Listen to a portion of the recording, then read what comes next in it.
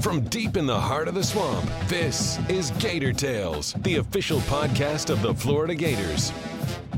Gator Tales is brought to you by UF Health, the official healthcare provider of the Florida Gators.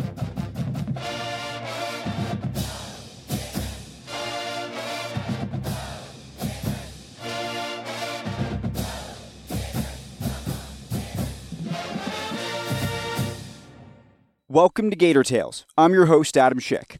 At the end of every athletic year, we like to take a full survey of the program, not only to look at what transpired during the course of the season, but also to learn what's in the works when it comes to scheduling, facilities, and more. The best way to do that is by going straight to the top and hearing from Scott Strickland.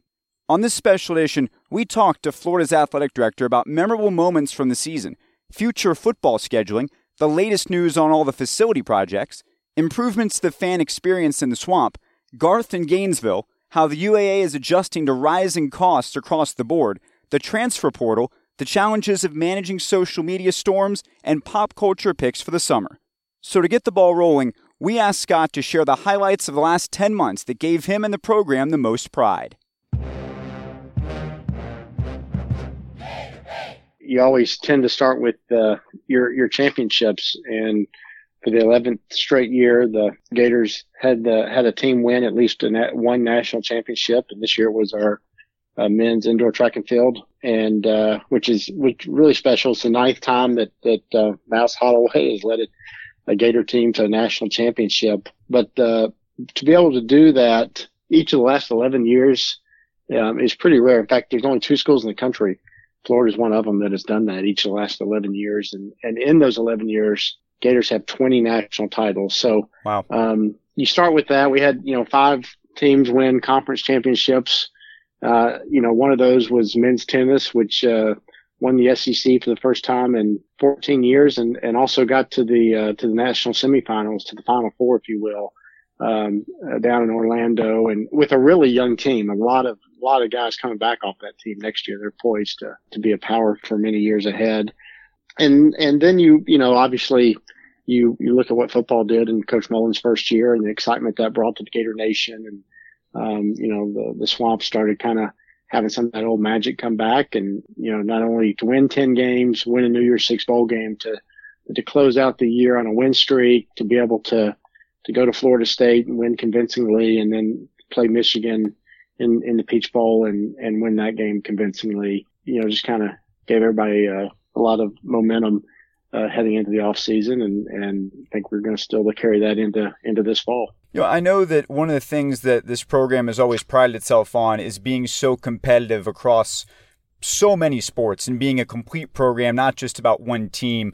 But can you speak to the impact it has on the brand, on the business, and all of that when football is back at the level that they were at this season, what that means for the program overall? Well, you're right. We have 21 sports, and we want to be great in all 21 of them. We talk about as a department that we want to create a championship experience with integrity for all of our student athletes and Gator Nation.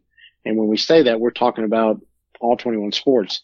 But there's no question that football has an outsized impact on our athletic program, on the university, and on our fan base at large. It's just the culture that we live in really values football in general and college football specifically. And we've seen in the past the benefit of having a highly competitive, nationally relevant football program has on your university. And so it's really important.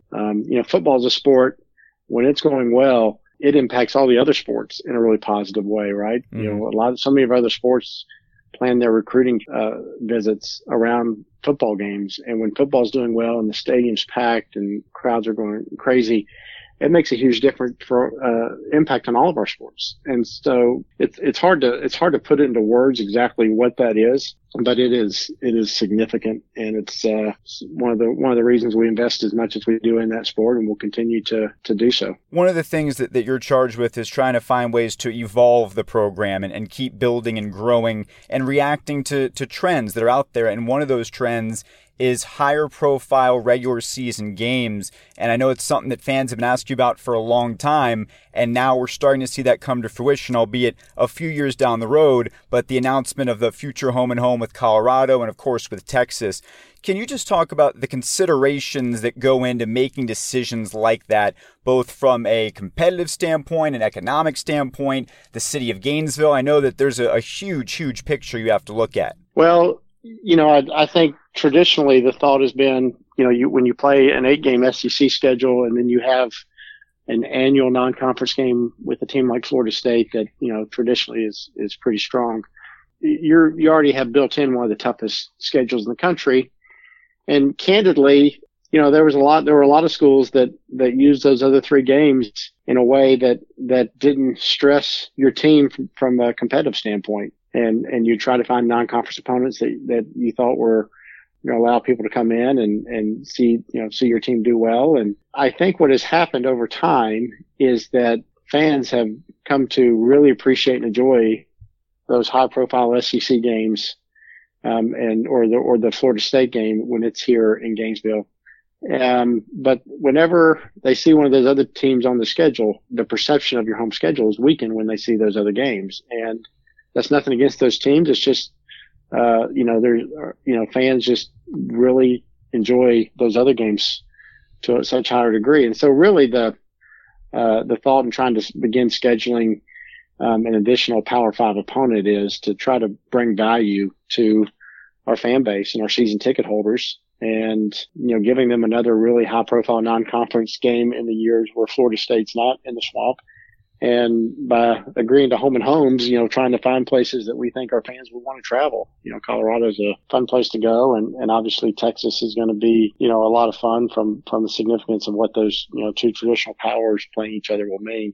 So, we're continuing to look for opportunities to schedule those kind of games. And while we've got 28-29 with Colorado, 30 and 31 with Texas, that you're right, that is a ways off. It was just the earliest we could get those games in schedule. We're working diligently to try to find some of those kind of matchups in earlier years to try to make the same impact for our fans, so that they know not only are they going to get great SEC matchups, but we're going to continue to add value to the season ticket package by providing really good non-conference matchups as well.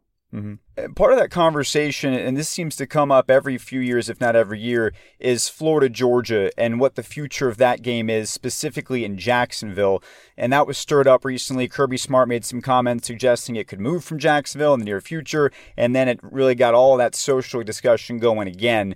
From the Gator perspective and from the chair that you sit in, can you talk about the future of the game in Jacksonville and what considerations go into that? Well, the city of Jacksonville has been very good to the Florida-Georgia rivalry, and it is, it's really synonymous with that game. And both schools have a lot of equity and a lot of investment in playing the game there. And I think if you ask both schools, that would be our preference, is to continue to play the game there. But we have a contract, I think, that goes for another 3 or 4 years. And every time that contract is up, I think we look to make sure that it continues to be what we want to do. College football is changing under our feet constantly. And we want to make sure that we're being thoughtful about looking at everything we do and making decisions that are going to continue to be in the best interest. My preference is we continue to play the game in Jacksonville, and I'm hopeful that, it'll continue to be beneficial, and I have no reason to think it won't be. In terms of that constantly shifting landscape that you describe, it does seem like that's happening more now than maybe in any time in the past. What factors do you think drive that? Is it television? Is it new media? Is it the fan experience? Why is college football and the consumption of it changing so much seemingly right now? It seems like it's societal. College football is probably being impacted much the same way network TV is being impacted, and just people's consumption patterns in general are changing. And, a lot of it is the, fragmentation of how people spend their entertainment time and dollars. There's a lot more options now. Mm-hmm. And you think about, used to 20 years ago, everybody watched what was on network TV, mm-hmm. maybe 30 years ago. And then 20 years ago was network or cable TV. And today it's whatever you want to stream, right? And the sky's the limit, and the options are seemingly unending. Mm-hmm.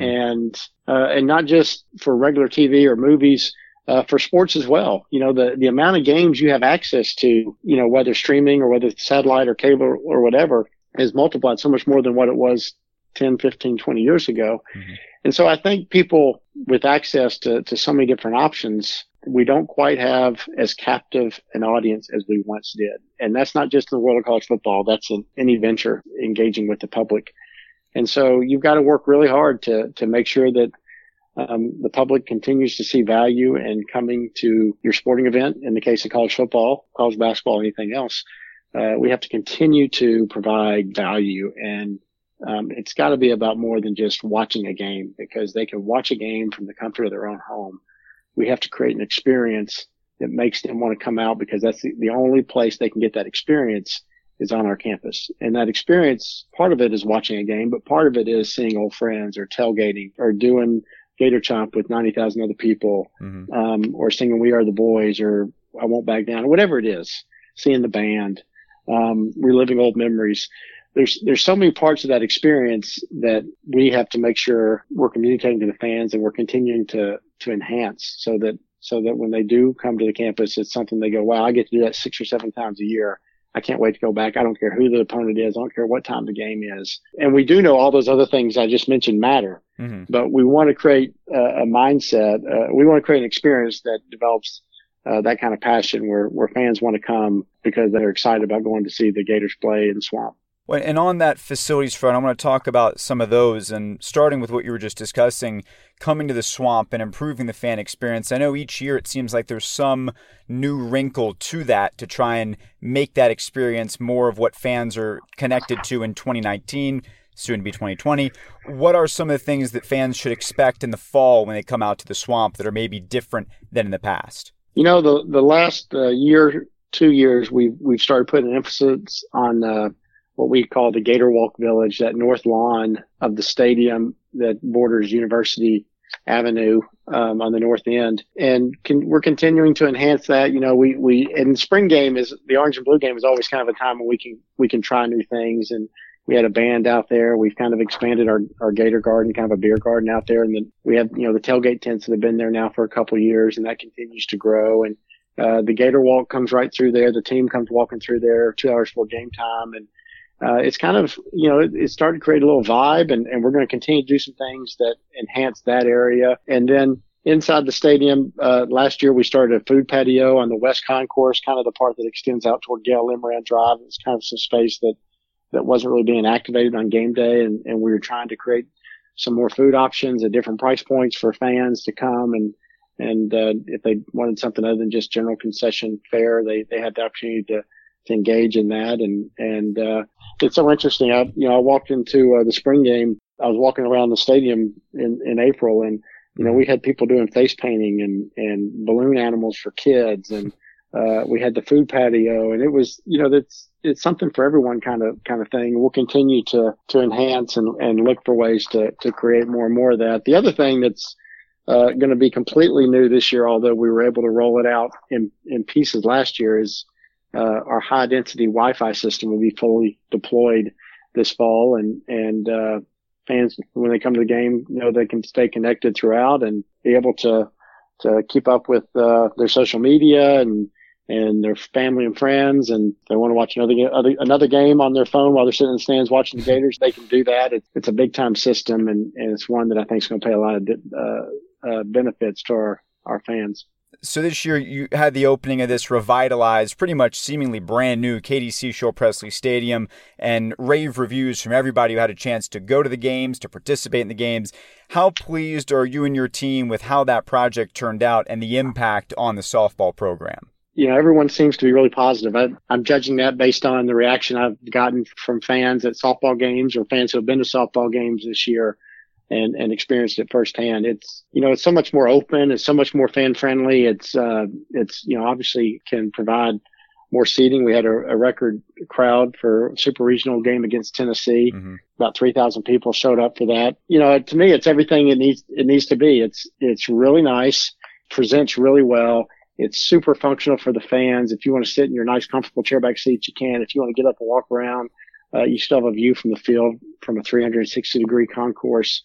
You know, the new team areas are off the charts and are, you know, going to really benefit our young ladies for years to come. So to me, that's we're ecstatic about the way the Katie Seashore Presley Stadium turned out, and it's exciting because you look across the street from there today, and you see steel coming out of the ground where the new Florida ballpark is going to be, and a lot of the same things that our fans are currently enjoying at softball, they're going to be able to enjoy the new baseball park when it gets finished and our team starts playing there. And again, you're going to have, one of the things I didn't mention about softball that we're going to also have a baseball is a lot more shade structure. And so it's a lot more comfortable to sit out there on a spring afternoon and watch the Gators because you're not going to be in the blazing sun, and baseball is going to have a lot of that as well. And just think it's going to totally change the vibe around coming to a Gator baseball game, just like, the vibe at softball was already pretty good, but I think it took it to another level with the new facility. I was going to ask you about baseball, so you covered that. And the one that I know you get questions about all the time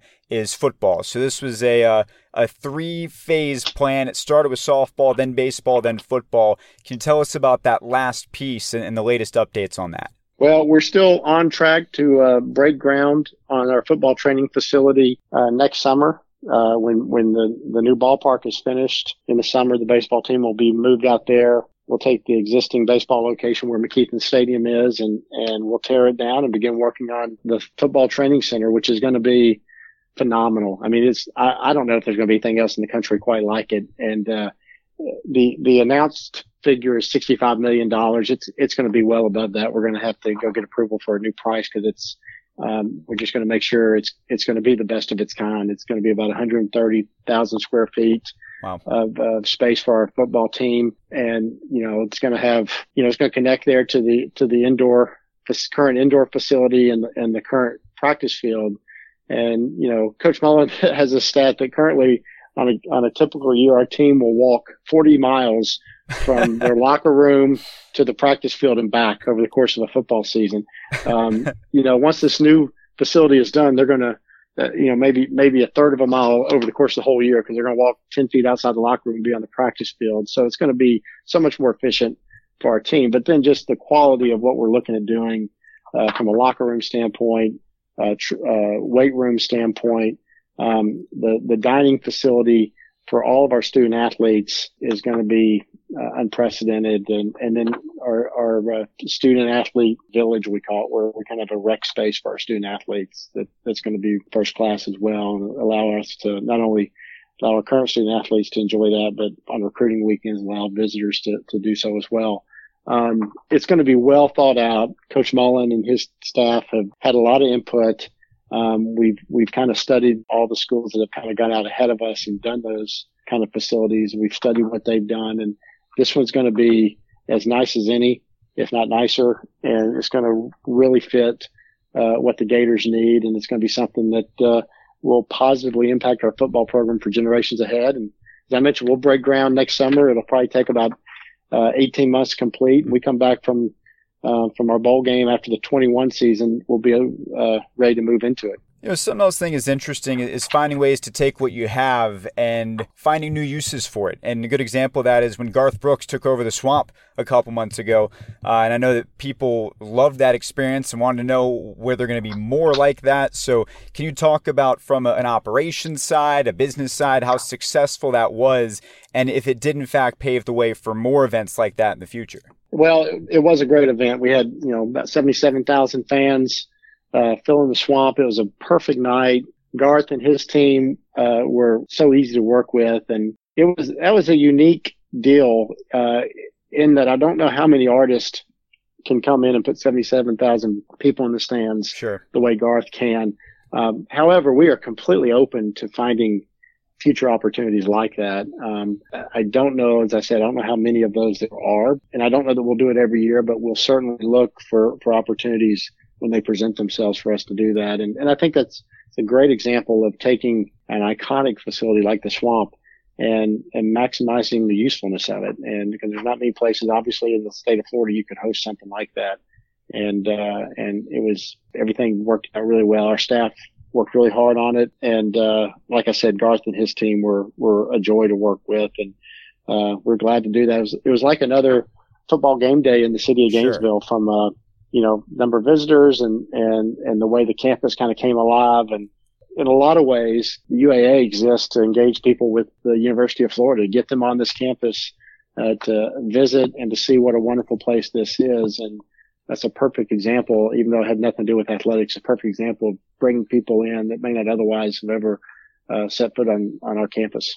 And you almost stole the thought right out of my head there, but I was thinking when you were talking about that, the idea that it almost is like creating an additional football game day. And as it relates to the city of Gainesville and the expectations they have for X number of days that are going to drive tons of traffic, does the ability to do an event like that maybe open up doing more big football games that are away from the Swamp? Am I reaching too much, or is there maybe something there in terms of tying the two together? Yeah, I don't know if those exactly tie together. Candidly, in the back of my mind, we had some weather with hurricanes the last couple of years that have taken away some playing opportunities in our city. Mm-hmm. In some ways, this kind of seemed like a good way to give back and help make up some of those missed opportunities we've had due to weather. And knock on wood, we won't have any of those anytime soon in the future. But I just think anytime we can get people into this town, to come to Gainesville, to come to the university, they get to see what a beautiful place it is. And while they're here, they get to, maybe they develop an affinity for the Gators. Maybe they find out, how the University of Florida is a top 10 public university and a leader in so many areas academically and across our nation. That's a win-win, right? And everybody benefits. And, anytime we have an opportunity to do that, whether it's a huge concert in the stadium, whether it's a camp that one of our many teams hosts throughout the summer where we get a lot of visitors through this town for, whether it's one of our regular sporting events, we're always looking to make sure we're putting our best foot forward and giving people a chance to figure out how special this place is. I'm going to put you on the spot. You're the promoter, right? You can bring anybody to the Swamp that you want to perform. Who's the first call that you're going to make if you're in that position? You know what? I have teenage daughters, and they are pushing for Taylor Swift. I knew you were going to say that. Yeah, I don't know that. I'm sure I would attend. I'm not sure that that's the top of my list. I was actually, I was listening to XM radio the other day, and of course I have Tom Petty channel on there because I love Tom Petty, and every now and then they'll play one of the performances from his last concert in the O'Connell Center, which I think occurred in 2006. And it says on the little readout on your satellite radio dial, it says Gainesville and the date. And, I thought, boy, how cool would that have been if we could have had a stadium concert up and going and he was still around to be able to have Tom Petty play in the Swamp. But there's I love U2. I'd love to see U2 come play the Swamp. But there's a lot of acts out there. And like I said, if we find the right opportunity, we'd love to try to get one of those lined up again in the future.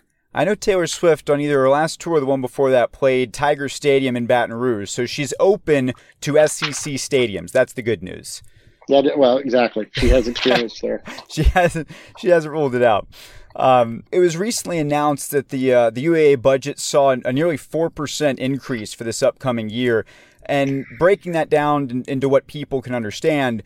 What's the tangible benefit of that to the program and obviously the student athletes? To be honest with you, that's a pretty slight increase when you consider it's a $140 million budget. And a lot of that, candidly, is what our home budget might call a cost of living increase. It's travel costs more to get our student athletes around, and salary, you're able to take care of people from a salary standpoint, give your staff a raise, a cost of living raise. So in a lot of ways, it allows us to continue to provide the championship experience with integrity that we've been doing in the past. And college athletics is in a really interesting time from a financial standpoint. I know it looks like there's a lot of money being spent, and I think people are having to get more and more creative with how they continually invest in their program. But the fact of the matter is, we had a 7 or 8 year period from the latter part of last decade through the middle part of this decade where our revenues and our resources really did increase pretty dramatically mainly because of new TV contracts, but college football playoff coming online helped with that as well, the SEC network. And those resources have kind of fully matured, and in some ways they've plateaued, and they're still providing great revenue for us, but it's not necessarily incremental new revenue coming in.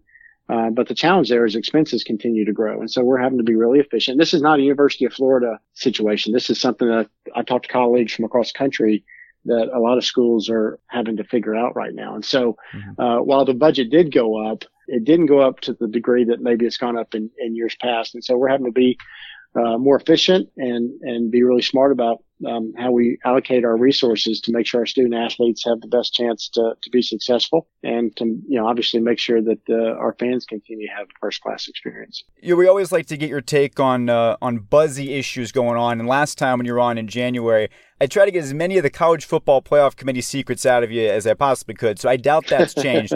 What I want to get your thoughts on transfers, specifically in college football. This has become an issue that lots of people talk about on social media, and a lot of the pundits talk about it as well. And it's obviously affected the Gators this spring, so a lot of the social media conversation has been about that as well.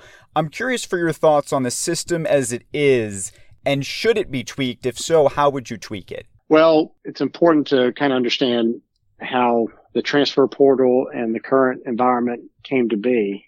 And it seemed to me we're in the current environment because the transfer rules were prohibitive enough to student athletes.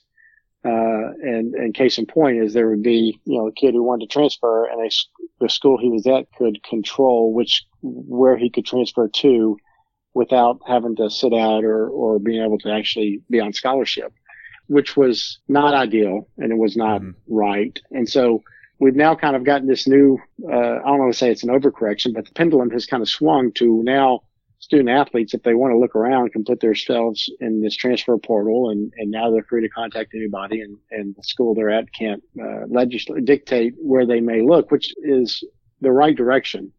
The challenge, as I see it, is you've taken away the opportunity for young people to kind of work through challenges or homesickness, or anytime you're in a new environment, when you move to a new town, or any of us who started college, there's an adjustment period, and sometimes that adjustment period is uncomfortable, and it causes you to face a little adversity and battle through it. And typically, if you give it 6 to 12 months, you'll be glad you did, and you'll end up, getting on the other side of that. Sometimes that doesn't happen. Sometimes, 2 or 3 years in, you want to transfer. Sometimes it's a playing issue situation.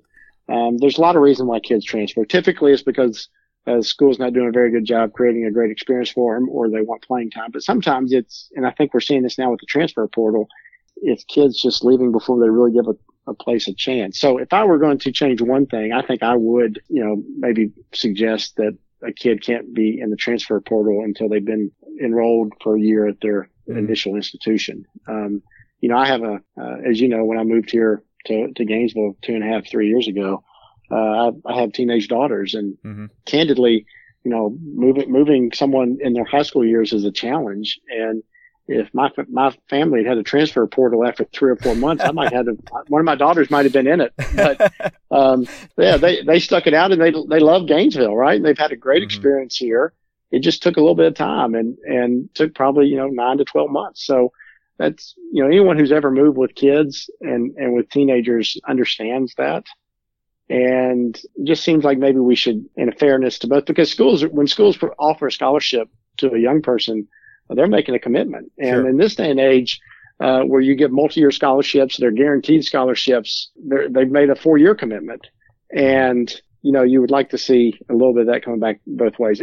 And I'm not painting kids as, some of them handle it the right way. And the ones who go in early may have a perfectly good reason, but, that's just my initial perception, and that maybe we need to, at least give it a year or so. A kid who's a grad transfer and they want to go somewhere for playing time, or they want to try something different, I don't think anybody should be upset about that. And, it's just, to me, that's perfectly reasonable. I'm curious for your thoughts on this aspect of it, because you do come from a PR background, and one of the things that this has created, the transfer portal, is this kind of knee-jerk reaction from social media, which says, okay, a few guys transfer, the program is falling apart, what's happening? It creates almost a panic that's not even necessarily real, it's just artificially pumped up through social media. From a PR standpoint, how difficult is that, you think, to manage those kinds of things when one transfer out of your program can lead to this, onslaught of negative attention, even if it isn't really anything there? Yeah, I don't know that I have an answer for that. Especially because kids are motivated if they want to be immediately eligible in another school to paint a not so positive picture of the school they're leaving, Sure. whether it's accurate or not. And the school, because it's not worth the fight, doesn't really put up a fight. They just kind of, whatever.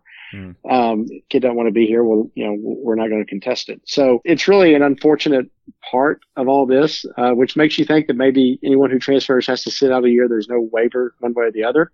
Maybe we need to look at that.